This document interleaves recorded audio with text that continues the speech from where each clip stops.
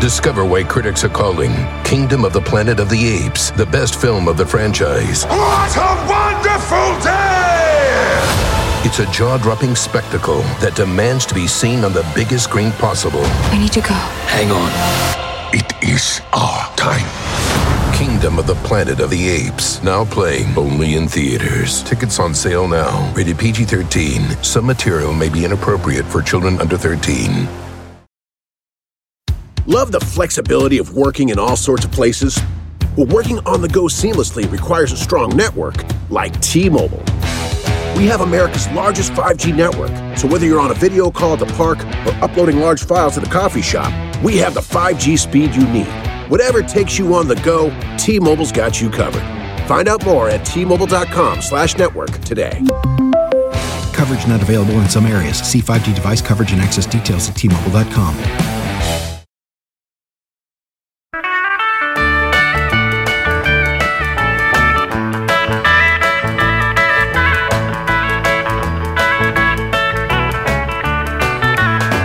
Hello, everybody.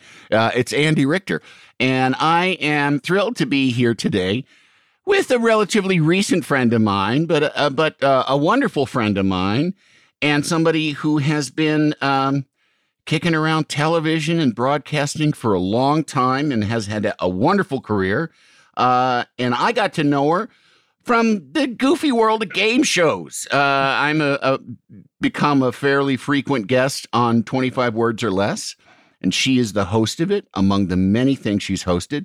And I'm really, really thrilled that she could make it here today.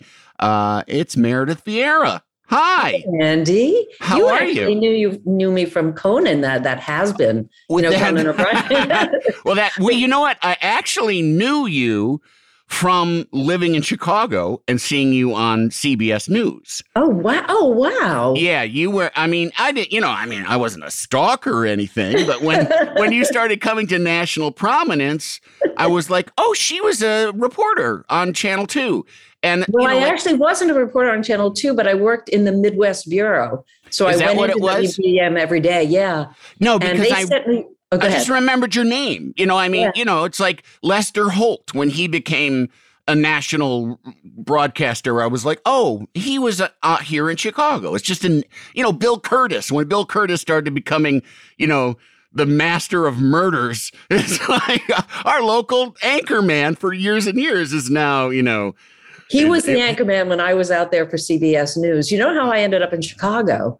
I started at CBS News in January. And in the Northeast Bureau. So I was going to be in the New York Bureau. And right before I started that network job, I went and got a permanent for my hair because my hair's really straight and I wanted to have a little more body. And it didn't really work. So I did it again. And my hair it got so brittle, it started breaking off.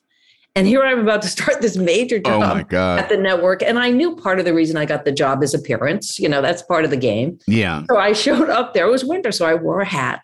And I wouldn't take it off. And finally, one of the executives, about 5 days in, said, "You're in a building. Can you take off your hat?" I thought, who is this person? I took it off and I could see it in his eyes. I could see the whole thing like, oh my God.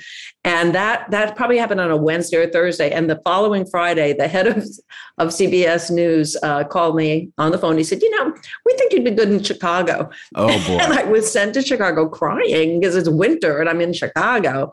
But I could wear a hat every day. Yeah. Outside reporting on.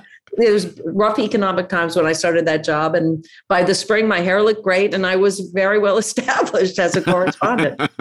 So sometimes having bad perm pays off. It's kind of like, it's like if you were a pitcher and you had a skateboarding accident and they send you down to the minors because you hurt your arm. It is, right.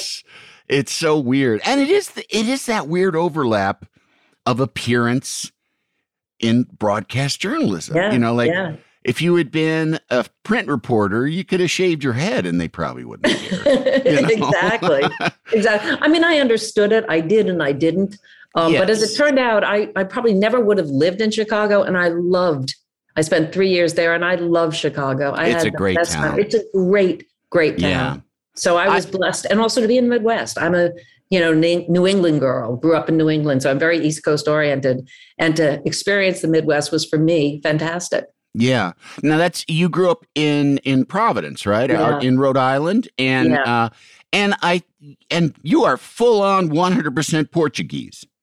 Both sides, Azorean. Yeah, my parents Wow. are from my parents' parents. My parents are first generation. They came from San Miguel and Fayal. My father's father actually was a priest. Oh, wow. So very educated. One of the few groups of people that were provided with an education in the Azores. He was shipped to New Bedford to head up a parish, and he liked the ladies. So he ended up having a relationship with a young woman at the parish. They got kicked out. I mean, they ran away on a train. I didn't even know this. Somebody did my bag. My father omitted this information, and I found out that he had been kind of a philanderer. So he was kicked out of the church, and he ended up starting the first newspaper in New Bedford because he was a very smart guy. Wow. So, yeah. I love that he was a bit of a renegade, and they stayed married. I mean, this was the rest of his life. He was with her. Yeah. Yeah. That's fantastic. Yeah.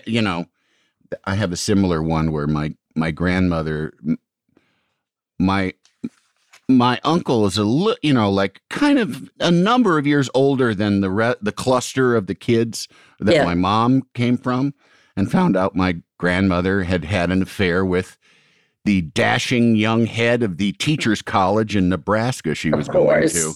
And and her father tracked him down and made her marry her, and then he took off again. So wow. Yeah. And so she was a single mother in whatever 1930 something, and that was a different world. A totally different world. She must have been a very strong woman to manage that. She was. I mean, it was she had a complicated relationship with her own agency, like she was a good friend of Phyllis Schlafly's, but also one of the most like powerful, dynamic women I'd ever known, just in terms of getting stuff done and making sure that her husband wasn't just the nice small town guy that he became a political force. Like, it was interesting stuff. Now, that's funny because my mother was sort of the force behind my dad. My dad was a GP, family doc, kind who went out at 2 a.m. when a patient called. But my mom was the tough guy on the phone. He would route the calls through our house so that it looked like he had a secretary. So my mother would be his secretary. But she was the tough old bird, as she likes to refer to herself, or liked to refer to herself. So she made sure that everything ran on time and was efficient and all of that. Now, do you think that's kind of where you got the nerve to decide that you could, get into this very male-dominated world of broadcast journalism? I do think so. I very much admired my dad, and I put him on a pedestal, and I learned what hard work means from him. He was a really hardworking man and so kind. Most of his patients were Azorean, and they came to this country and they had heard of Dr. Vieira. Wow. In the Azores. He said, when you get to East Providence, look up Dr. Vieira. He'll be your doctor. And so many of them had no money, no jobs when they arrived. So they would do chores for my dad. He'd say, don't bother about paying me. Can you mow my lawn? So there was always some stranger on our property, or lots and lots of homemade wine in the basement, because they would make it for my dad and my mom. My mom would go, well, you do need to get paid. And he said, it'll all work out. And it did, of course. He had hospital privileges, then he worked there. So whatever. But my mom was this interesting combination of a homemaker, and somebody who had always been an independent person. And she instilled that in me. I remember as a little kid saying, I want to be a nurse, which is a noble profession. And she went, no, you're going to be a doctor. Because she thought at that point, little girls didn't think in terms of being a doctor. The only thing available was being a nurse. So she put it in my head early on that I had 3 older brothers, that I was as good, probably better than them, and could do whatever they wanted. So I think the chutzpah part came from my mom. Yeah, well, it's nice that, she expanded your horizons beyond, because it does seem like that's, I know there are relatives in my life, women in my life, that will say, I wish I had been an engineer, but that just isn't what women did. But they also, too, they didn't have anybody to tell them, say, why can't you? Exactly. You're good at math. Do math, not like girls aren't supposed to do math. So Right. So as a child, now did you say you were the oldest? I'm the youngest. Or the youngest? The youngest. 3 older brothers. Yeah. My brother Edwin is 10 years older. My brother Steve was 5 years older. He passed away from Alzheimer's, actually, early onset. And my younger brother of the three, Jeff, is 14 months older than me. And did you end up kind of on the tougher side, having just, being the smallest, or were you protected? Not really. I wasn't really protected by my parents, but I don't think by my brothers particularly. But I was very much a tomboy. Yeah. You'd usually find me up a tree, not sitting beneath it, with a doll or whatever. Right. And my mother tells this story. She told it to so many times that I can actually see it happening when clearly I didn't remember it. Exactly. And when I was 2 or 2.5, she went to pick up my brother Jeff at nursery school, and there was this kid bullying him, and I chased the kid all the way up the jungle gym, that structure, and punched him in the face. And my mother thought that was great. She never once felt that's inappropriate. Use your words. It was like, bash that kid in the head. Yeah, use your fists. Yeah, use your fists, honey. Use your fists. That's it. Ball it up and bang. Well, were you a good student? Did you like school? Yes, I loved school. I started school at the age of 2 at a place called Lincoln School. It's a Quaker school, all girls. And I'll never forget. You know how there are things that stay with you the rest of your life. There was a little red house there at the school in the courtyard or the recess area. And every day they'd send us out with buckets of water, and they say, paint the house. And we'd say, well, it's water. And she said, you can turn that to red because it was faded, and you put the water on and it would suddenly look very red. And maybe I wasn't that bright, but I thought, wow, I can do anything. I can turn this shabby structure into this unbelievable. And then it never hit me that every day it still looked the same. Like, yeah. But anyway. Also that they're training you in manual labor, basically. That's like my just in case it doesn't work out, your studies don't work out. You can be a house painter. My son went to Montessori school, and it's all like these little task-driven things. And I was thinking, well, at the time that Maria Montessori was coming up with this stuff, in addition to it being a new kind of brain simulation for kids, it is teaching them light manufacturing. It's probably in those days, I was like, oh yeah, he's going to have to put stuff together for, so might as well learn now. Exactly. Yeah. And so was that. I loved an all girls education. I'm a big proponent of it especially when I was in school. I graduated in 1971. And back then, we were talking about women and what the opportunities available to them. And when you went to an all-girls school, at least this one, they really drilled into you the importance of education, your ability as a woman. It was a weird combination because on the one hand, very, very liberal, very feminist in their approach to their students. On the other hand, they were, in their own ways, pretty repressed, our teachers. So a lot of them actually were lesbians and were not able to come out of the closet, so there was a whole thing going on there. But I got a great education, and my closest friends to date are the ones that I knew since the time I was very little. We're still so it was a K through 12 kind of school, nursery through, yeah. Oh wow, I was there from the age of 2 to the age of 17. 17. And I imagine that because my daughter has a K through 12. She's going to have a K through 12. She's in a sophomore now, but. I think that kind of stability and that kind of continuity is really special, and it really does make you feel, I don't know, just like more secure about the world, like the world, like things stay in one place. Whereas if you move all over the place, it might, it gives you skills. I think that kind of thing, it gives you sort of skills that are sort of where you might be a little more spontaneous, or you learn how to adapt to different situations. But I think also just feeling like, no, I'm steady on a steady path, I think is really good. And if you make strong friendships there, which I did, those are the kinds of friendships that last forever, and the sort of people that you can rely on, which is why I said they have remained my closest friends, the girls that I met at Lincoln School. I thought it was great. I mean, I like a uniform. I didn't really want to have to worry about what I was going to put on. And you never knew who had money at that school, who didn't, because everybody looked alike. And I thought that was great. And they seriously emphasized academics there. You know, we were the smart girls, and you're smarter than your brother's school, which was Moses Brown. That was the all boys Quaker school. So, yeah. Well, do you think if you just gone to regular old public school that do you think there's a chance you would have still ended up in the same line of work that you were in, or?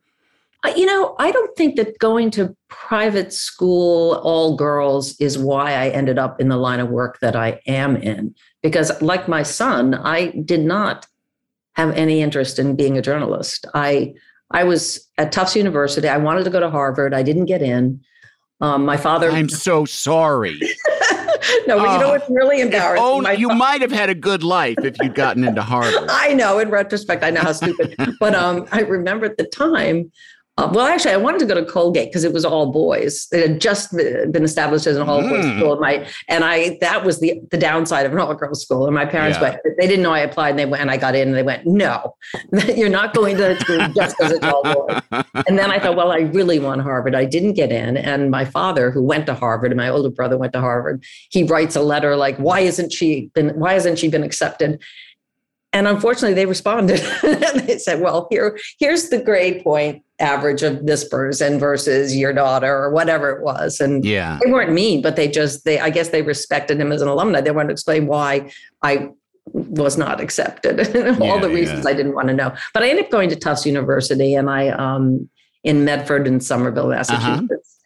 And I had no direction. I went in as a theater major, but I quickly learned I would become a waitress if I stayed in theater, because I just didn't, I could see the skill levels of other students, and I didn't think I had it.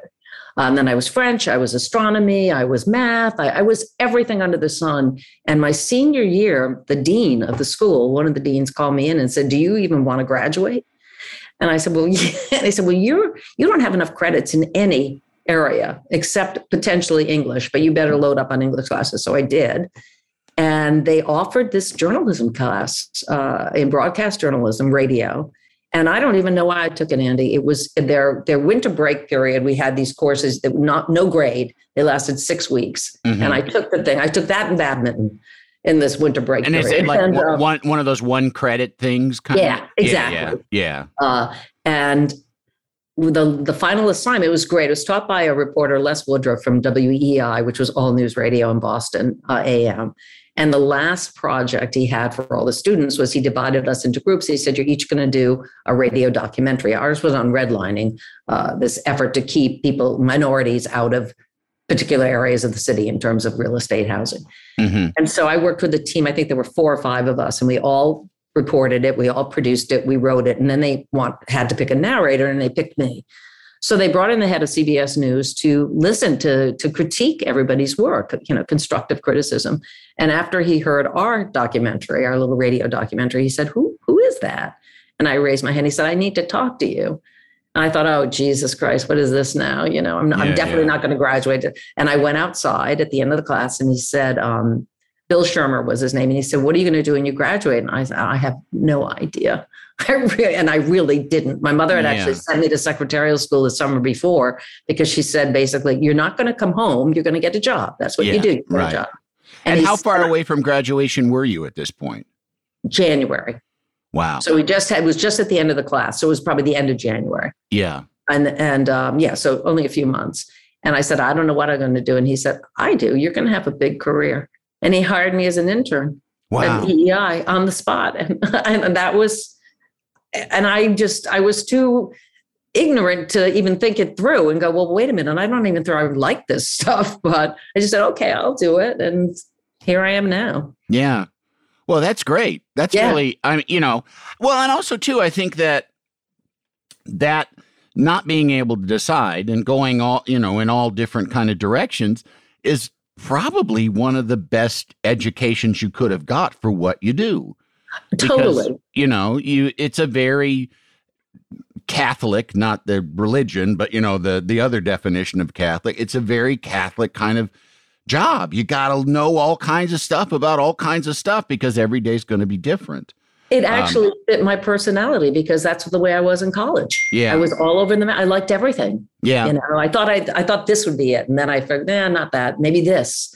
And that's very much what being a general assignment reporter is. Every day it's something new. Yeah. Yeah. I see, I'm the same way. And I went to film school because I knew I wanted to work somewhere within that industry. But when I got out, I started working freelance. I mean, I was a furniture mover too, but I started working freelance in film production in Chicago. And I instantly figured out every job is different. It's a different set of faces. It's a different place. It's a different job. Some jobs were like a boring job where you shoot a loaf of bread on a table for all day. And in other ones, it was, Michael Jordan was doing a Wheaties commercial. I just realized, this is what I need. I need different stuff all the time. And that's really, I responded so to a freelance life. And then I went on to work with the same guy for about 30 years. Yeah, but the show would change every day. Absolutely. Yeah. The show was different every day. I mean, it wasn't, I didn't set out to be myself on TV. I wanted to be characters on TV, but I mean, I have no complaints.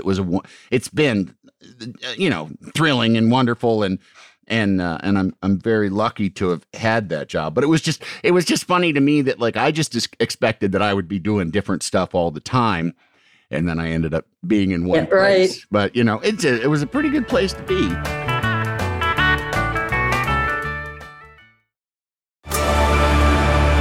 Discover why critics are calling Kingdom of the Planet of the Apes the best film of the franchise. What a wonderful day! It's a jaw-dropping spectacle that demands to be seen on the biggest screen possible. We need to go. Hang on. It is our time.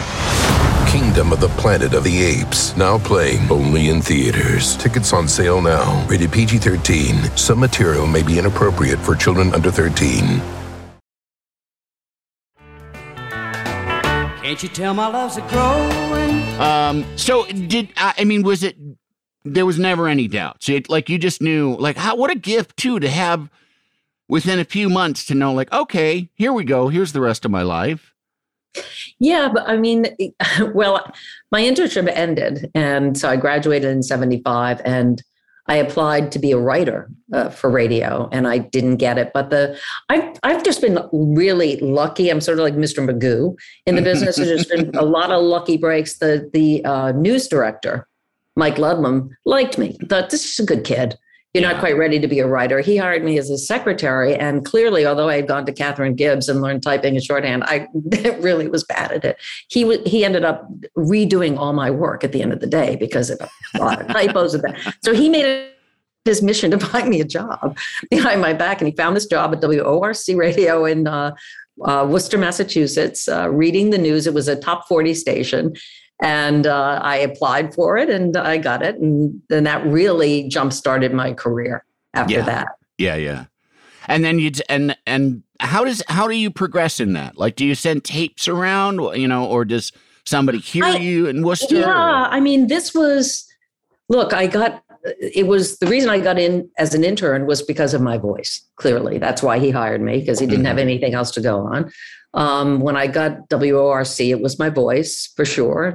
I was an eager kid, and that's all they needed. And I was just ripping and reading copy, AP copy or UPI or Reuters, whatever it was, the top of the hour. And then I got a job in television because the head of the WJR TV in Providence called my station looking for somebody else, the radio station. And I'm on the phone. He says, "What do you do?" And I told him, he said, "Oh, are you interested in television?" I said, again, I don't think so. I don't know. And he said, "Well, we have a job opening on the weekends." This was around the time where the quotas, if you were a woman or a person of color, you were a quota for them. So I went to Providence. I met Arthur Albert was his name. And I think that he sized me up and he thought, why not? And I got that job, a weekend reporter at Channel 10. So I didn't really ever send out a lot of tapes. I just kept landing and stuff.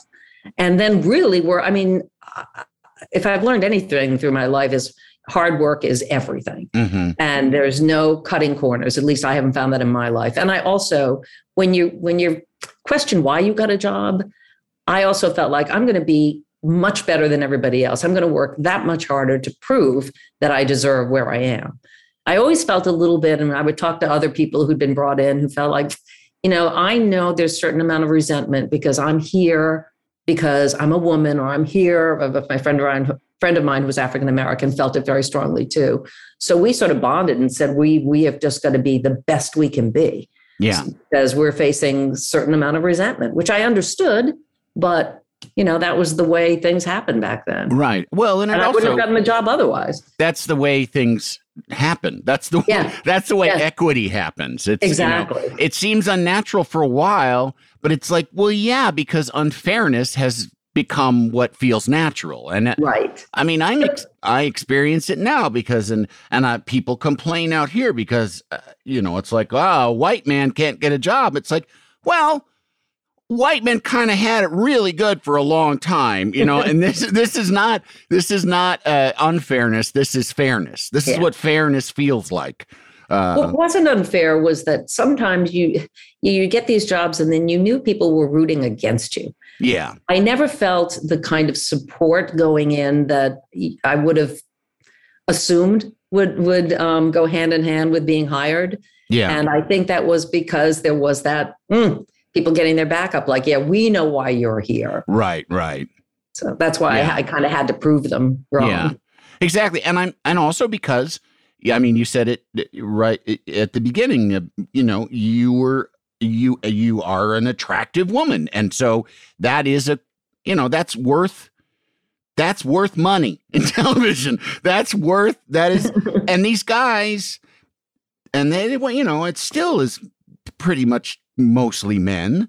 You can say, well, that's not fair. And they're like, yeah, but check the numbers. Yeah. And it is, they have this, like the big, just the kind of dopiness of the general viewing public as a huge behemoth is pretty dumb and likes really simple, dumb stuff that is not challenging. And that, I was just talking to somebody the other day because when I was young and I thought, like, what about a TV show that's different all the time? And now I realize, no way. Nobody at home is like, I want to be challenged here on the couch. They're all like, no, I want the same. Give me my pablum. Yeah. Give me my pacifier, my whoopee.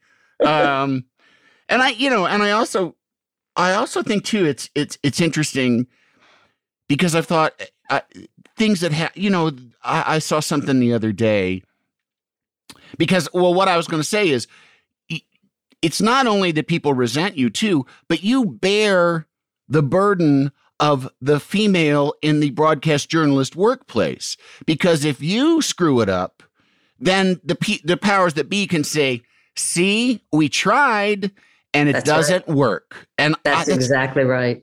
People that now, this is this is kind of dishy, but like James Corden is retiring, and that show, it's really hard to get people to watch a late night show.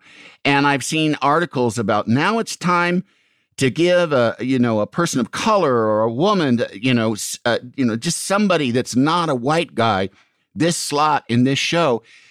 And my feeling is, if I were a person of color, I don't think I would want that, because you would be put into a position where you're probably going to fail because people just aren't watching talk shows that late at night. And I just am so sensitive to the notion that they would put somebody in. They'd put an Amber Ruffin in there, or they'd put a Ali Wong in there, and it wouldn't do well because it's not doing well. Sorry, James Corden. But and then the powers that be would be, see, we tried a blank, fill in the blank, an African-American woman, or, a gay Latino or whatever. Right. And they would have a reason to say, we already did that. So it's, I guess it's... Yeah, but if James Corden is not doing well, why would they make that leap that it's because it's a woman or a person of color that it's not doing well? as opposed to just saying the slot is not a good slot for this kind of show. Because they're shitty. Oh, of course. The obvious. How did I miss it? Yes. Well, it's like, it's like when they put a show on at 6 different times and they go like, it just didn't find an audience. Yeah. Well, yeah, fucker. You baked a bunch of pies and you put them in an auto parts store. Like, people don't like these pies. They're not, because they don't know where to find them, dummy. That's exactly right. I've seen that in my career many times over, where there used to be a time where they would allow a show to grow. Yeah. And I don't think that exists anymore. It doesn't. They give you your certain number of weeks, and good luck if the audience even has found you by then. Mm-hmm. I know with our game show, we're just getting discovered and we're 4 years in. Yeah. So it takes a long time. And in syndication, it's even worse because it's, depending on the city, the hours change and all of that. But you have to be a big enough. When I did The View, after 1 year, they would have canceled our show except for Barbara Walters. If she had not been at the helm of The View, that show would not be on now. I can imagine. She had such power at ABC, and they had respect for her that they continued with that show. And it was a network show, which is, there's more longevity to that usually, or used to be, than syndication. Right. So they stuck with the show, and look at it now, all these years later. And also, it's they're not splitting the money with anybody. That's right. They own the show. They came up with the show. There's no studio. There's no syndicator.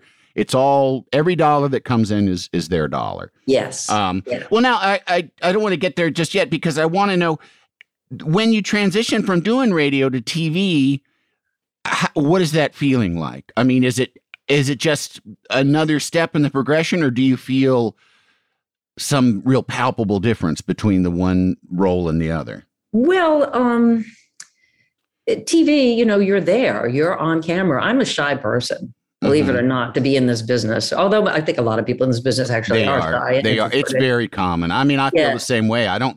People, and when I'm out and people like, oh, there he is, he wants to, I'm like, no, I don't. I want to be left alone. I want to hide, Or they assume that's right. Like, oh, you think you're such a big shot. I don't. I do some silly little thing. Yeah. Or the opposite. Oh, the has-been, what are you doing now, honey? I know. People have all different kind of ways to make you feel bad about yourself. Exactly. Yeah. And they're very comfortable doing it. They sure are. It's natural. It's very natural. Yeah. Well, I wasn't intending to be on television. I actually really loved radio. And that's why you're doing the podcast. This kind of thing is so appealing. I think it's just cool. Yeah. And I had great experience doing radio. So this was, okay, well, I'll do this. Why not? It was just weekends. I had my radio gig during the week, and then I was hired full time at Channel 10 as a television reporter. But I was so busy just trying to keep afloat, to be honest with you, Andy, and learning the business and camera and video. And we edited our own material back then. So it was the days of the joystick, on the editing machine. And yeah. I actually loved editing a lot. But most of it was film. They had just moved into videotape. But I had so much to learn, and I was learning on the job. But thank goodness I was an English major, because the one skill set I truly had was writing. Yeah. Being able to communicate. And I think that's what really helped me. I was a good storyteller, and I enjoyed, as shy as I am, I liked telling other people's stories. I did not want to be the focus. And back in the day when I started in television, 76, you were almost never on camera. It was all about the camera being directed at somebody else. Now the reporter is the celebrity, but back then it wasn't like that. And I really loved giving people a platform. And that's what drew me into being, on air as a reporter, that I had this opportunity to give a voice to folks who wouldn't have one otherwise. Yeah. And now how do you get from there to hosting? How does that transition start to happen? Well, I was discovered by literally by one of those guys that lurks around hotel rooms. No, what are they called? They're watching in every hotel room. And this man called me up out of the blue. He said, "I saw you in Providence. I've been in, what do you call those guys? Headhunters." Yeah. And I wasn't gonna. I said, "Oh, please." And he wanted me to put together a tape. And the director at Channel 10 News said, "You should just do it. Just do it. Why? What are you scared of? So I did put together a tape. And 2 weeks later, New York City called CBS in New York, local Channel 2, and they wanted to meet me. So I think in an odd way, maybe the fact that I everything came at me so fast, I didn't have time to process it and get nervous. Mm-hmm. So I just went. I didn't think it through enough to go, you don't deserve to be going to Channel 2 in New York. It was like, yeah, sure, I'll go. I think that's very prescient. Because I think that's very prescient, because I think that's very true with a lot of people. If you don't have time to think about it, then yeah, sure, why not? Yeah. And if they think I can do it, then all right. I mean, it'd be rude to like tell them they're wrong. They'll discover that soon enough. So I went and I interviewed by Steve Cohen, who's the news director, and then the GM, general manager, whose name is escaping me right now. And the last thing they did was they had me watch the broadcast with them. And just the three of us in the room. And Steve Cohen says to me, and I think I'd be doing pretty well all day. And he said, what do you think? And I don't know if you've seen a lot of local news in New York, but I thought it was terrible. Yeah. It was just, like if it bleeds, it leads. That was the standard for local news. And I said, well, I got to tell you, I think we do a better job in Providence. We have a lot more political coverage and the economy. It seems like this is mostly crime. And he's looking at me and doesn't let on anything. And the GM's looking at me, they're okay. And he said, well, what would you do? And I said, well, I don't know. I mean, I'm not you, but you asked for my opinion. And so I said, well, nice to meet you, blah, blah, blah. I did end up getting the job, but maybe a year later, his secretary, Lee, we became very, very close friends. She said, what you may not know is after you left, Steve Cohen said, there's no way I'm going to hire her. And the GM said, yes, you are. She's very direct. She speaks her truth. And I think it takes a lot of guts to sit here with us and say what she really thinks. And I got the job. It is the most, and you can't fake it. No. But somebody, when you have an opportunity for somebody, for whether it's, like to ask them to dance or to ask them to marry you or to give them a job, and they give you the impression, okay, I'm open to it, but I don't need you.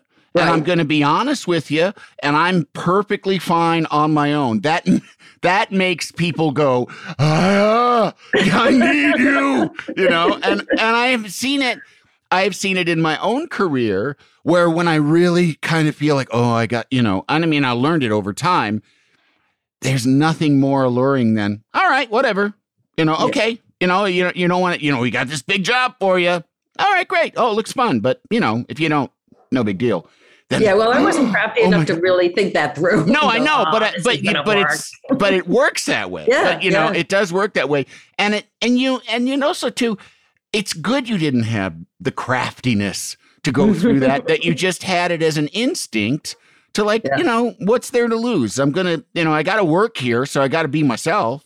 Right. Yeah, exactly. And I ended up having a great experience there, really great. And Steve Cohen and I became very good friends, and he was a fantastic boss to have. So it all worked out. But yeah.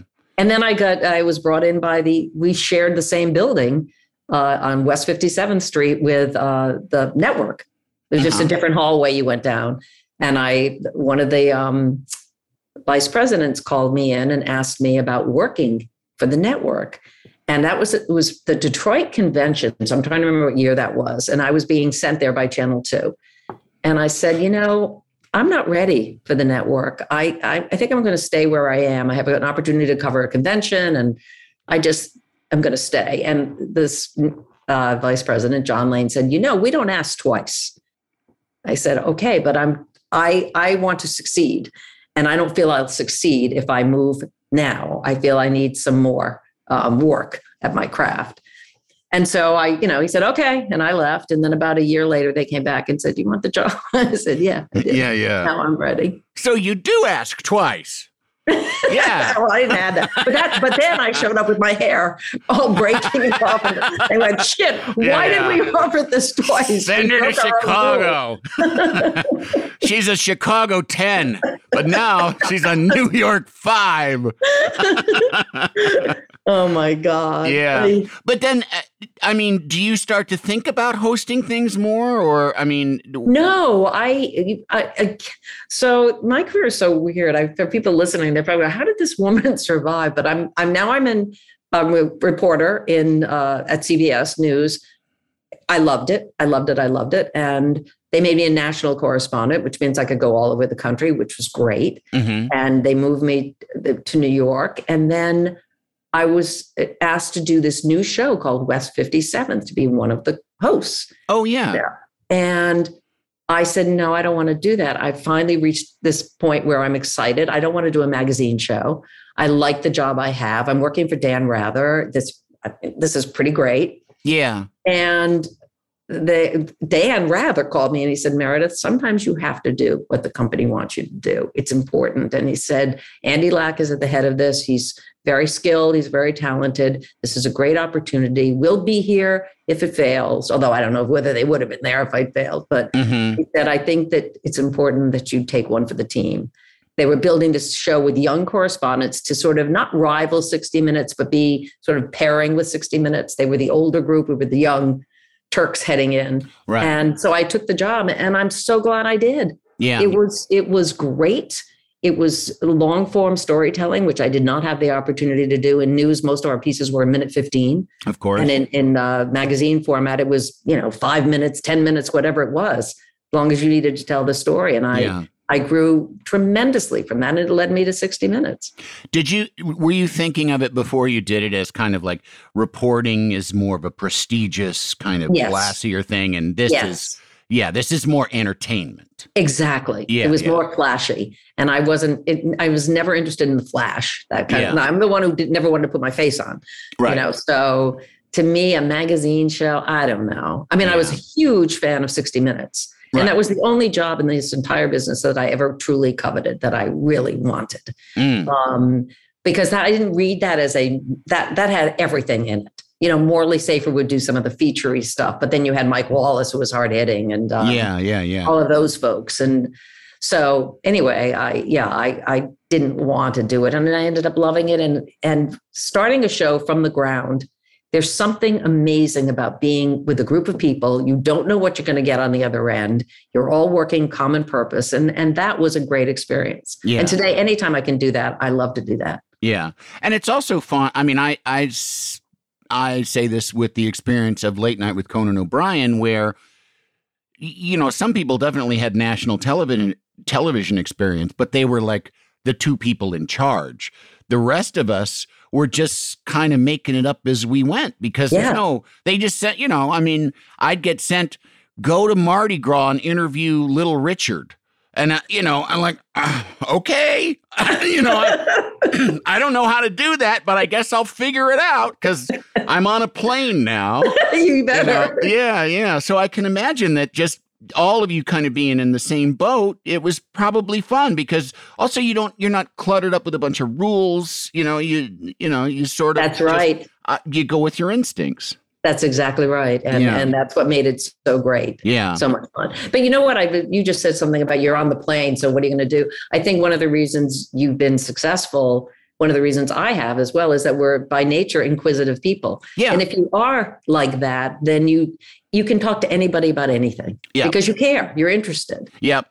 Well, I've always, I don't know if it applies to your business, but to me, one of the secrets of doing a strip show like Late Night with Conan O'Brien, that at least was sort of my North Star, was I need to pursue my own good time. This show is meant to be mainly fun. This is like people eavesdropping on a conversation of, crazy, funny weirdos. So I always felt like if I'm having a good time at it, then the audience will have a good time at it. And that was the same. It would be the same when I was on a sitcom. I would be, if there was a scene and I just thought, this is boring to me, I would go, this is boring to me. And not, just because, like, if you can make it fun for me, then I'll do better. I'll just be better. And I think it'll just be better. It'll just be better. And So yeah, I think you're definitely right about that. If you have to pursue what you like. I agree. Because if you're pursuing something based on what somebody else likes, you're not gonna. It's gonna be flat. It's not gonna. That's right. You can't fake it. You can't fake it. Ultimately, the audience is smart, and they can see when you're faking it. I think you have to let go of any kind of self-consciousness, which is not always easy for me to do. But you have to just be there, be present, and not be afraid. Yeah. And be able to, like you said, when it's not working, it's not who you are. It doesn't resonate with you. You've got to be able to say it. Yeah. Yeah. Now, I'm curious too. When does and how does wanting a family, starting a marriage, enter into all of this very consuming career? Well, I met Richard in 1983, and I knew if I was going to get married, it was because I wanted to have kids. Yeah. I was not like, I need to get married. And so when we got married in 1986, that was the part of the plan that we were going to have children. It was always in my equation. I thought I'll figure this out. Mm-hmm. I'll figure it out. And I have to admit that I started looking at the landscape of women in my position, and very few, if any, had children back then. And none of the producers did, because it would hold you back. Yeah. It was, what do you want? Do you want the career? Do you want the family? You're not going to have both. But maybe I wasn't thinking it through enough. I just said, well, I'm going to have a family. I'm going to have a life. Yeah. That's very important to me. And then we proceeded to have a series of miscarriages. We had 4 in a row. Oh, my gosh. And so by the time I was pregnant with Ben, I knew it was going to stick. And I had in my head, if I ate literally a pint of ice cream every day, that it would. So I was massive by the time I gave birth to Ben. But I had Ben. I think that's now pretty standard wisdom among obstetricians. You got to eat the ice cream. Oh, please. It solved so many problems. And it was pistachio. I remember that. Nice. That's my favorite flavor. Yeah. So green. And so anyway, and I was at West 57th then. And we were such a family, that whole show, that everybody knew about the miscarriages, and they were so supportive of me. And I remember Andy Lack used to say, go in your office, shut off the lights, take your nap, just take a nap, because he knew what I got. They couldn't have been kinder. Yeah. And he said, you get your work done wherever you get your work done. Don't worry about it. I want you to just, feel good throughout all of this experience. So that was great. And then right before I was going to leave for maternity leave, the baby was due on Valentine's Day. So I was leaving the week before. And I got called into the headquarters, CBS News headquarters, the president. And he said, look, we would like you to consider 60 Minutes. I said, oh man, I'm about to have a baby. But he said, well, the position, not Leslie Stoll, Diane Sawyer was leaving, and they were going to hire 2 people. Steve Croft was one, and I ended up being the other. Yeah. To fill her spot. For the first year, we would share the stories. We'd each do a certain number. And then the following year, we would be full-time correspondents. So I said, oh my God, I don't know. And they knew how much I wanted that job. Who turns that down? Mm-hmm. And I came home and I sort of convinced myself. I said, okay, this is going to work. And I'm going to take Ben with me, because, it's going to keep my priorities straight. So the whole time I'm sitting with Don and I have Ben, he's in a little stroller, and I'm holding Ben's hand because I just wanted to be sure in my own head that I knew what I was doing, and that I was now a mother too. And I said, okay, I'm going to do it. I'm going to take the leap. And it was probably doomed from then on. Is he like a month old at this point, or 2 No, weeks? He was born in February. Yeah. And so they met me, I think, in May. Oh, okay. Don and his sidekick, Phil. And They took me to lunch just to, So he was dried off at this point. He wasn't still wet from birth. If I were a different kind of person, I would have just rushed right out. But I had them dry him off. Here's the baby. Well, that's great. And how long did 60 Minutes? How long were you there? I was there 2.5 years, I think. I had Ben, and then I'm trying to remember. I had Ben in 89, and in 1991, I got pregnant with Gabe. Mm-hmm. And it was not a great situation for me, all of 60 Minutes. I loved the storytelling and I loved my producers, my team, and we worked very well together because I was extremely efficient. Being a new mom, I knew how to balance things, juggle things. Yeah. So I would write almost exclusively at home. I never worked the office. I never played office politics, which was probably my biggest mistake. I wasn't there to schmooze, as they say, and all the guys were, and I just didn't do it. I did my thing. And I left, or I worked from home when I could. And when I was in the field with producers, what might take 5 days, I would do in 2. I'd say, let's just do back to back to back. Yeah. And they were fine with that. So that in the terms of the content, it was great. But I was always divided in my head. When I was in the field traveling, I missed my son. When I was home and my husband, when I was home with them, I knew I wasn't giving everything I could to that show, which was incredibly demanding for a lot of reasons, which is why it's still so successful. It was Don's baby, really. Like I had mine, he had his. And then when I found out I was pregnant with Gabe, and I didn't say anything because I'd had so many miscarriages. I thought, let me wait and make sure before I, say anything. And I got a phone call. I was probably maybe 2 months pregnant, and I got a call from Don from Paris. I don't remember the story, but he said, we want you on the next flight. It was when they had the Concorde.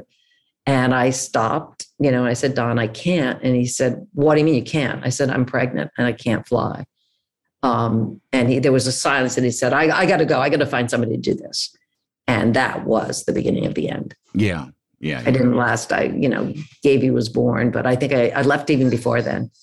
Yeah. There was just a meeting of the minds. He said, I can't, he said, I was going to take 6 months, which I was entitled to. And he said, well, you still need to get all of your stories done for that year. And I said, I can't. I'm taking away 6 months. I can do a certain number, but not the same. And he said, well, then forget it. And I said, okay, forget it. Yeah. That was it.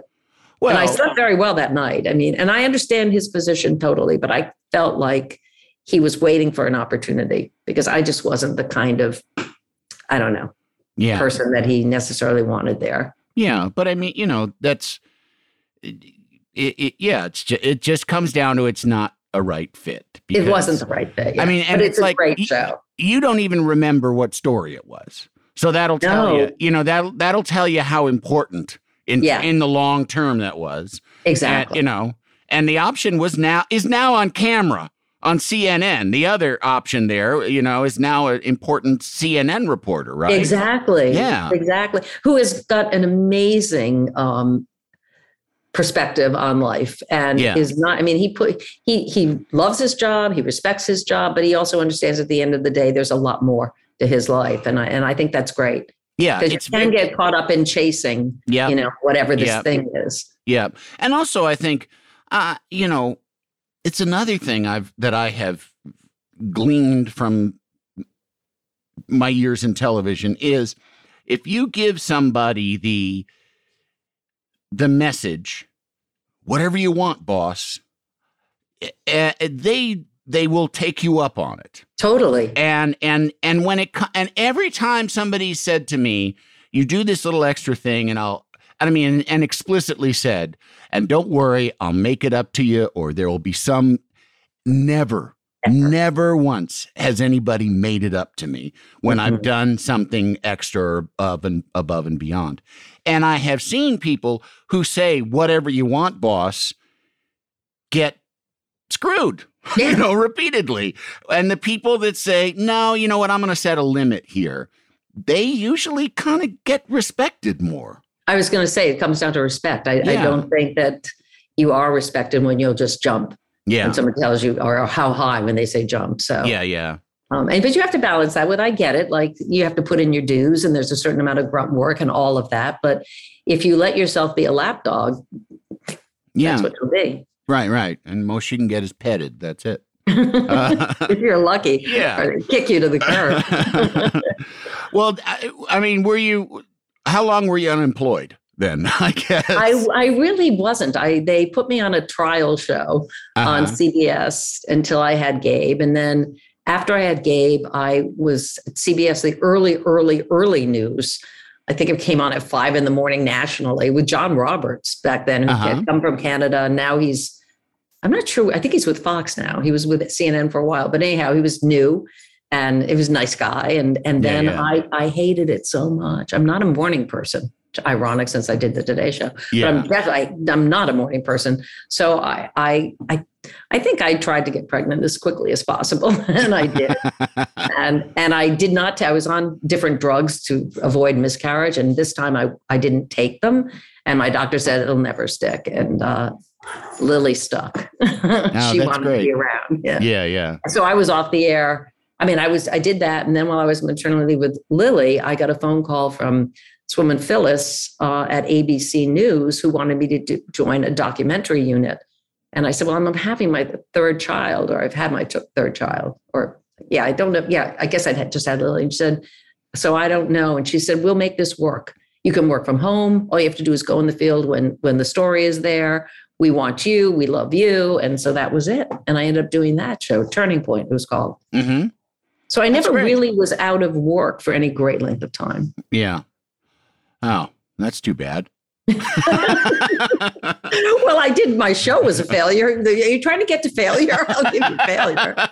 If that's what we're going for in this hour. You could have gone right to that. That's the ridiculous thing about television, too, is that when you have, because, I was number one on the call sheet for 3 different primetime comedies, and there are still people that like to call me a failure. When it's like, I don't know, that seems like I did pretty well, Exactly. And it's the same thing. There was the Meredith Vieira show. Yes. And it was on for like over a year, wasn't it? 2 years. Yeah, 2 years. Yeah, not over a year, 2 years. 2 years. All right, already. Jeez, not touchy about it at all, are we? No, not me. I only shake a little bit now when I think about it. Well, was that you've got too much career because we're getting too long here, and I definitely want to get to game shows because that's I relate to you more. The talk show was a lot of cooks. Yeah. Yeah. And I'm not trying to be defensive at all because certain things don't take, and they were looking to build an audience very quickly and it wasn't happening as fast as they wanted. And, I get it. Decisions are made. I respect the decision. I had a great experience doing it. The only embarrassing thing is they threw this big party at my house. For the staff, I threw it, but they paid for it. Right. And so they made these umbrellas to go by. We have a pool, and they made these umbrellas, and they say the Meredith Vieira show. And I still have them. And my friend the other day was kidding me and said, "You probably shouldn't put those out anymore because it looks very desperate, or that you're senile." Either way, it just doesn't ring true. I would put him in the front yard. Put him in the front yard. Let everybody know. Take that, NBC. Now, was this before or after The View? This was after The View. I was with The View for 9 years. 9 years, and then I got the offer to be the Today Show co-host with Matt, and I did that. Was that easy? Oh, were you kind of ready to leave The View at that point? Yes and no. My contract was up, and I probably would not have left. I was doing The View and Millionaire, the syndicated version of Millionaire back then, and I really liked both. Yeah, there was work, but they weren't heavy lifting. Millionaire mostly because you did 5 shows a day, so that was a bit of a grind, but. I still liked it. Yeah. It wasn't the kind of homework that would come with a news job. So I wasn't looking to leave, but I got a call from Jeff Zucker who said, "I'd like to meet you." And I thought, well, I don't really have time. I go from The View right to Millionaire. He said, "I'll pick you up." Jeff was the head of NBC. Mm-hmm. And so he picks me up in this car with tinted windows. I'll never forget that. It was like, ooh, very. It's like a mafia dog. Oh, it was very much like that. Whoa, I might not ever emerge from this car. I don't know this man. And I get in the back. He's in the back. And on that ride over from ABC to The View to the studio for Millionaires, only like 10 blocks or something. Yeah. He says to me, people don't know this yet, but Katie Couric is leaving the show. I said, "Oh," and he said, "We'd like you to replace her." And I said, which is sort of, I kicked myself that I said this because it's so ageist and it really was inappropriate for me to say or to think. But I said, "Aren't you skewing a little old?" And he said, "I'm looking for talent." He said, and I'm glad that you've had experience. So he was great. I said, okay. I said, look, I'm not really into morning stuff at all. But he said, well, just think about it. Think about it. And my daughter was in Secret Garden. She did a lot of theater. She was a little kid then. And I mentioned that to him, that she was in this play and I was going to go that weekend or something. And he sent flowers to me with something that referenced Secret Garden. I thought, this guy's smart. He's really clever the way he operates. And then I sat down with Richard and I thought about it. I said, normally I wouldn't do this, but it's the Today Show. And when will I get this opportunity? And I don't want to kick myself later. And I had been 9 years with The View. And, it was very comfortable, like a pair of slippers. Yeah. But it wasn't a challenge. But I went to one of the bosses at The View at the time, and because I wasn't signing the contract, I was waiting. And he asked me, he said, you got to do this now. And I said, I'm not quite ready. And he said, well, where else are you going to get a job at your age? Interesting. Oh, yeah. And I said, I already knew, but he didn't know. And I said, oh my God, I don't know. What am I going to do? I played this like pathetic. Oh, maybe you're right. Or she, I don't want to out this person. Right, but anyway, sure. And within a couple of days, the news broke. I had taken the job. So embarrassed. And then, that's sweet, though. That's sweet to play it coy. It's great when you know something. Where will I go? Yeah. Where? Oh, wow. Yeah.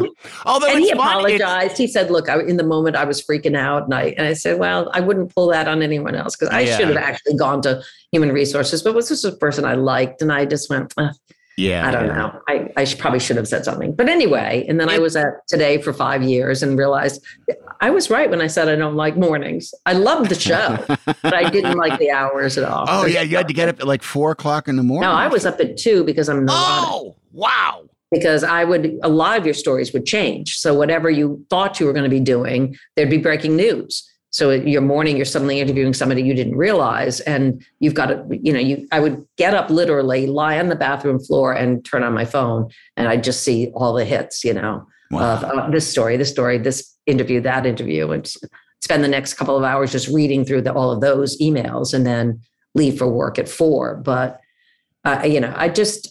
I could never turn it off, that show. I would leave. And by 3 o'clock, you're already in preparation mode again. And I was the type of person that prepared as much for a Martha Stewart interview as I did for a Barack Obama interview. Yeah. I couldn't, in some ways, I thought the simpler the segment, and I don't mean, and that's not to denigrate Martha, but the more it's kind of straightforward, politics is more complicated. I thought, boy, maybe you should even be spending more time in that to make it more interesting. Yeah. So that was my rationale. And then I never went to bed before 11:30. So I was getting basically no sleep. And I couldn't survive on that. So after 4 years, I said, I'm leaving. And then he asked if I would stay one more. And I did. And I have nothing negative to say about my experience there. It was great. But but you don't have anything left for your family when you're doing exactly. It, exactly. And you put yourself into a position that you'd already chosen to not be in.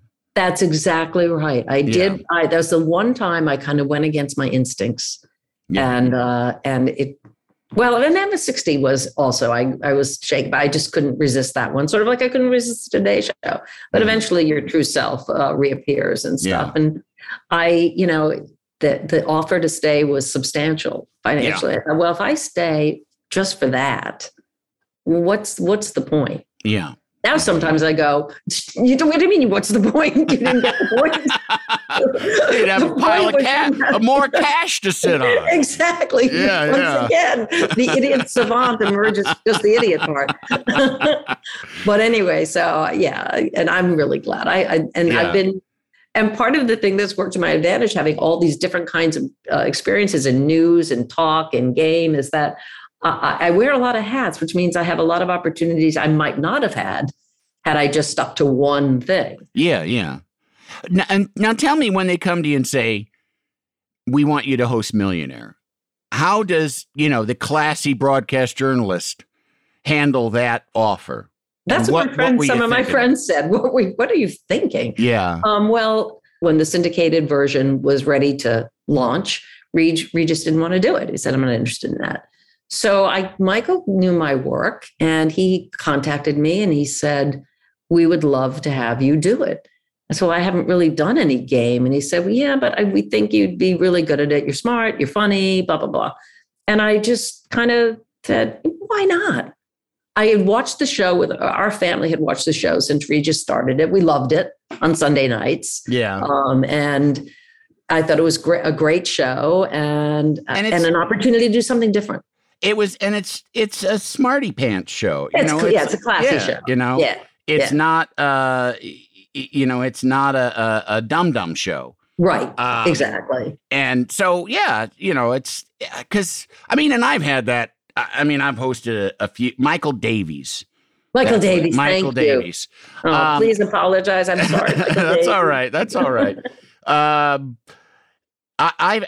done some game shows that were, I actually hosted a pilot for Pyramid that was for CBS that was supposed to go in a block with The Price is Right, Let's Make a Deal, and then Pyramid. So because they had, they wanted to do this because one of the soap operas was going off the air. Right. And it was between us, some kind of daytime talk showy thing with Emeril, and then The Talk, which was the show that Les Moonves, it was like his wife's fourth or fifth job. And guess which one they went with? You know what, Andy? I feel like I sort of screwed you inadvertently because Les had offered me the role of head of Big Brother, the host of Big Brother way back. Yeah. Right. And I said, I'm not interested in that. Oh, I'm sorry. And he was the head of CBS at the time. And so that's how he got to meet his future wife. Oh, boy. And he said, I'm so glad you turned that job down, Meredith, because that's how I met my future wife. I'd still have a money tree in my backyard if you hadn't done that. Well, no, it was funny. But now we're connected. I didn't know this. That's our 6 degrees. It was really fun.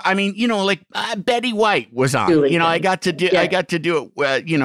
A few because we did a few episodes of it, and it was really good. And I just remember Nina Tassler, who was the head of the network, in a press conference when they announced The Talk, which I don't even think they'd shot a show yet. They just put up a camera in a conference room and had them sit around talking.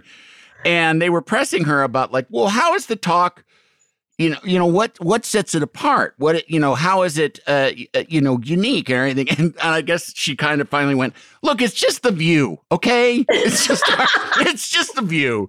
Like she got annoyed because I had heard that she kind of wanted the game show instead. So, oh yeah. Yeah. Well, yeah. She was honest. Yes, exactly. Yeah. Wow. Well, now, then, transferring that into doing more game shows.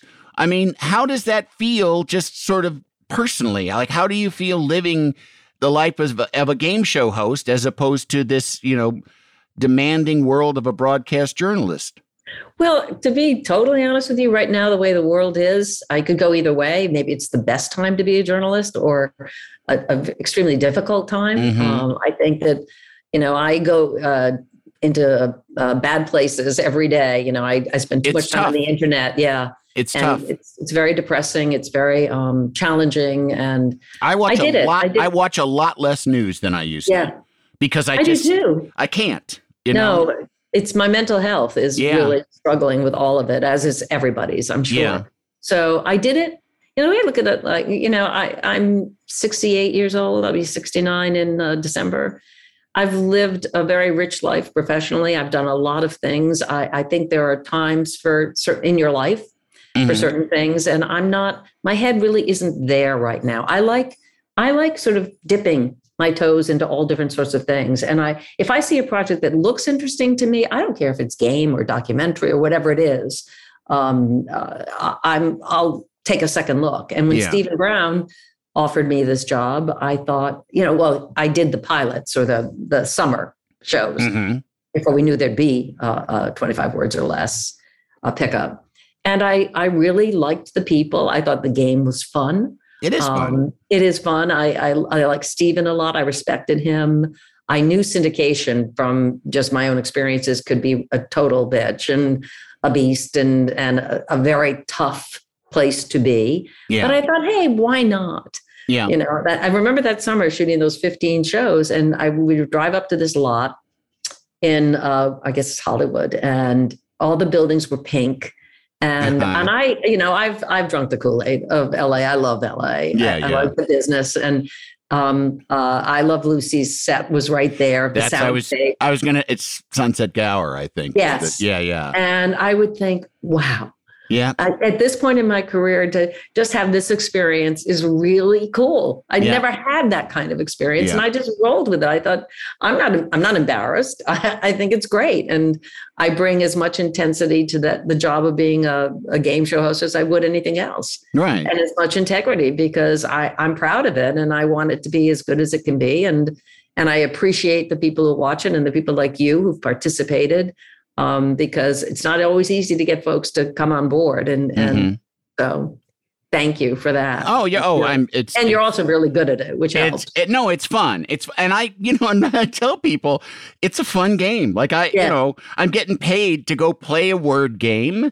Yeah. I mean, I just love playing. And there also too, there's something that when you help somebody win money, you know, like not necessarily life-changing money, but like year-changing money. You know, like they're going to have a much better year this year than they did. I remember I was actually on the Michael Strahan Pyramid, and the contestant that I was in the final thing with, she said one of the words and screwed up her chances. So I was like relieved that I didn't do it.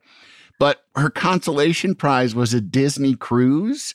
And while they're doing, you know, the video clip package and you'll be spending 6 days and nights or whatever, she went, oh my God, those things are so expensive. My kids are going to be so happy. And I felt like that's better than the money, you know, because she probably would have spent the money on property taxes or something, you know, whereas like this was a Disney cruise, you know? Yeah, exactly. Something she probably would never do in her lifetime because it's so exorbitant. Yeah. It's like, it's a real nice little thrill that you get from this very silly thing, you know, that you're doing. So I used to say that about Millionaire. People would ask me, what is it about it? And I said, well, first of all, it's fun. I like it. I loved it. These people are so nervous when they would come on set because they'd never been on television. Yeah. And that's where my skills as a reporter really paid off because I could draw them out. Yes. I knew how to make them feel relaxed. And so that, because I wanted them to do the best job they could do. Well, I'm ribbing them, but I'm also letting them know you're in a safe spot here. Yeah. And I want you to just be confident and be yourself. And you're here for a reason. Yeah. And then after each person would leave, I was never allowed to meet them before or see them after. But I wrote everybody a note just to acknowledge, give them some affirmation about what they had done. And because it meant a lot to me. And I always get emotional about this. But when I started on that show, people were playing for things like a second home or a boat or something. Yeah. And then the economy went south and people were literally paying to get their kids a tuition paid, or like you said, a property tax or whatever. They needed this money desperately, and it meant so much to them. And I thought, God, what a job I have. I mean, if you want humility, that's where it comes in. Yeah, you're helping change somebody's life, whether in your case, the Disney cruise, which has changed her and her family, giving them such a great experience, or something like just, I don't have to worry about my kids' tuition. Yeah. So that's how I look at the shows that I've done, the game shows. They're fun, they're game, they have their place, but they also can literally change lives. Yeah. And bring joy to somebody. Like they call their friends and family, I'm on TV. Right. That's cool. Right. I don't ever take that for granted. Exactly. Yeah. Well, now, where are you going next? What's Haven't I done enough? I think the next is just say sitting on the couch. I think the next is. Well, I don't know. I mean, I don't want to wish that. Yeah, no, of course not. And you're going to be around forever. Actually, and honestly, I'm shocked when you said your age. That number's too high. For knowing you, seeing you, that number's too high. But I know that's because I'm very immature.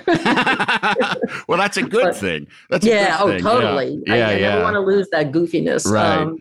Well, I just did talk about doing things that look like fun. Peacock is getting into this whole area of comedy shows, and they just did a pilot with John Berlant and Kate Berlant and John Early. Yes. Sorry. who are fantastic. They're hilarious. And they're hilarious. And they invited me to play myself, but in a crazy version of myself as the news anchor that has bagged the first interview with these two. They were a comedic duo who had a falling out, and they've come back together after 20 years. And I loved it. I said, absolutely, I'll do that. And, we went back to 30 Rock, which was fun, and in the NBC studios, and I met them, and they're charming. And I just had to do a session. I'm sure you've done this, but I had never done it, where they play you, and then you have to redub yourself. Oh, yeah. And it has to ADR. match. It's called ADR, yeah. Okay. And that was, and I came home, I said, I just did something I'd never done before. That's cool. Yeah, that is great. Yeah. So those kinds of things, when things come to me that I'm interested in, if it all pans out, I'm all for trying different stuff. Yeah. All right. Well, then the final of the three questions. Will this ever end? Okay, Jesus. Look, you stood me up once. So I know. I'm so sorry. I'm punishing you. I don't think we had this sign when we started. Oh, no one's going to see this. But I did stand up, Andy, last week. I was supposed to be on his show, and I forgot. And I'm so sorry. That was disgusting. It was fine. I wrote it. I mean, it wasn't great, but it was okay. It happens. Well, I noticed your audience can't see, but you're in your bedroom, so you figured I'm not going to wander too far for this chick. No. I'm not driving anywhere. Sometimes I do it in the living room. Sometimes I do go all the way out there, depending on, whether the dog's home or not. Exactly. Well, I wrote this on a piece of paper and I stuck it on my fridge. It says 12 noon Tuesday, which is when we're shooting this, May 31st. Yeah. Podcast with Andy Richter. Don't forget, underline. I wasn't going to screw you again. I didn't. Thank God. Well, what's the life lesson you've learned that you feel you can share? It could be, eat more greens, like pistachio ice cream if you want. But well, that is a life lesson, because I did get a child out of it, and about 70 pounds, but who's counting? Robert Frost has this wonderful poem, The Road Not Taken, and it's about two roads diverged in the Yellow Wood, and he took the one less traveled. And I have done that a lot in my career. I have followed my heart and my gut, and I think that has served me well. And I always tell people that when I'm mentoring particularly young people, I say, listen to your gut. It usually will steer you right. Very rarely does it steer you wrong. And you have to be attuned to it. Don't be afraid of it. And if that means you do something that other people say, no, you're getting off the treadmill, you're getting off for a reason. You may not totally understand it at the time, but you're getting off for a reason. And that's where you discover yourself. Yeah. It's on those roads that are less traveled. Well, thank you so much for, traveling down this road. I did leave my bedroom. I came downstairs to my diner. I can see you. Yeah, you're dressed. You combed your hair. You're way beyond me. So, well, Meredith, thank you so much for taking the time with me. Yeah, it's and we have never met. Well, I mean, not for years have we met personally, but definitely. We need to dine together, because that would be really fun. I would love that. So, and I think your podcast is phenomenal. It's so good. Oh, thank you so much. Because you really are great at it's not an interview show. It's really a conversation. And I always learn something from it. It's really, really good. Oh, that's so nice of you. Thank you so much. This one may not be that great, but overall, I'd say it's really good. That was when I was looking at the clock. I was like, oh, geez, we got to wrap it up. But this is all so interesting. Well, anyway, thank you so much again. And thank all of you out there for listening. And we will be back next week with someone that won't be nearly as interesting. I could have told you that. Bye-bye. Got a big, big love for you. The Three Questions with Andy Richter is a Team Coco and Earwolf production. It is produced by Lane Gerbig, engineered by Marina Pais, and talent produced by Galitza Hayek. The associate producer is Jen Samples, supervising producer Aaron Blair, and executive producers Adam Sachs and Jeff Ross at Team Coco, and Colin Anderson and Cody Fisher at Earwolf. Make sure to rate and review The Three Questions with Andy Richter on Apple Podcasts. Can't you tell my love's a-growing? Love the flexibility of working in all sorts of places? Well, working on the go seamlessly requires a strong network like T-Mobile. We have America's largest 5G network, so whether you're on a video call at the park or uploading large files at the coffee shop, we have the 5G speed you need. Whatever takes you on the go, T-Mobile's got you covered. Find out more at T-Mobile.com/network today. Coverage not available in some areas. See 5G device coverage and access details at T-Mobile.com.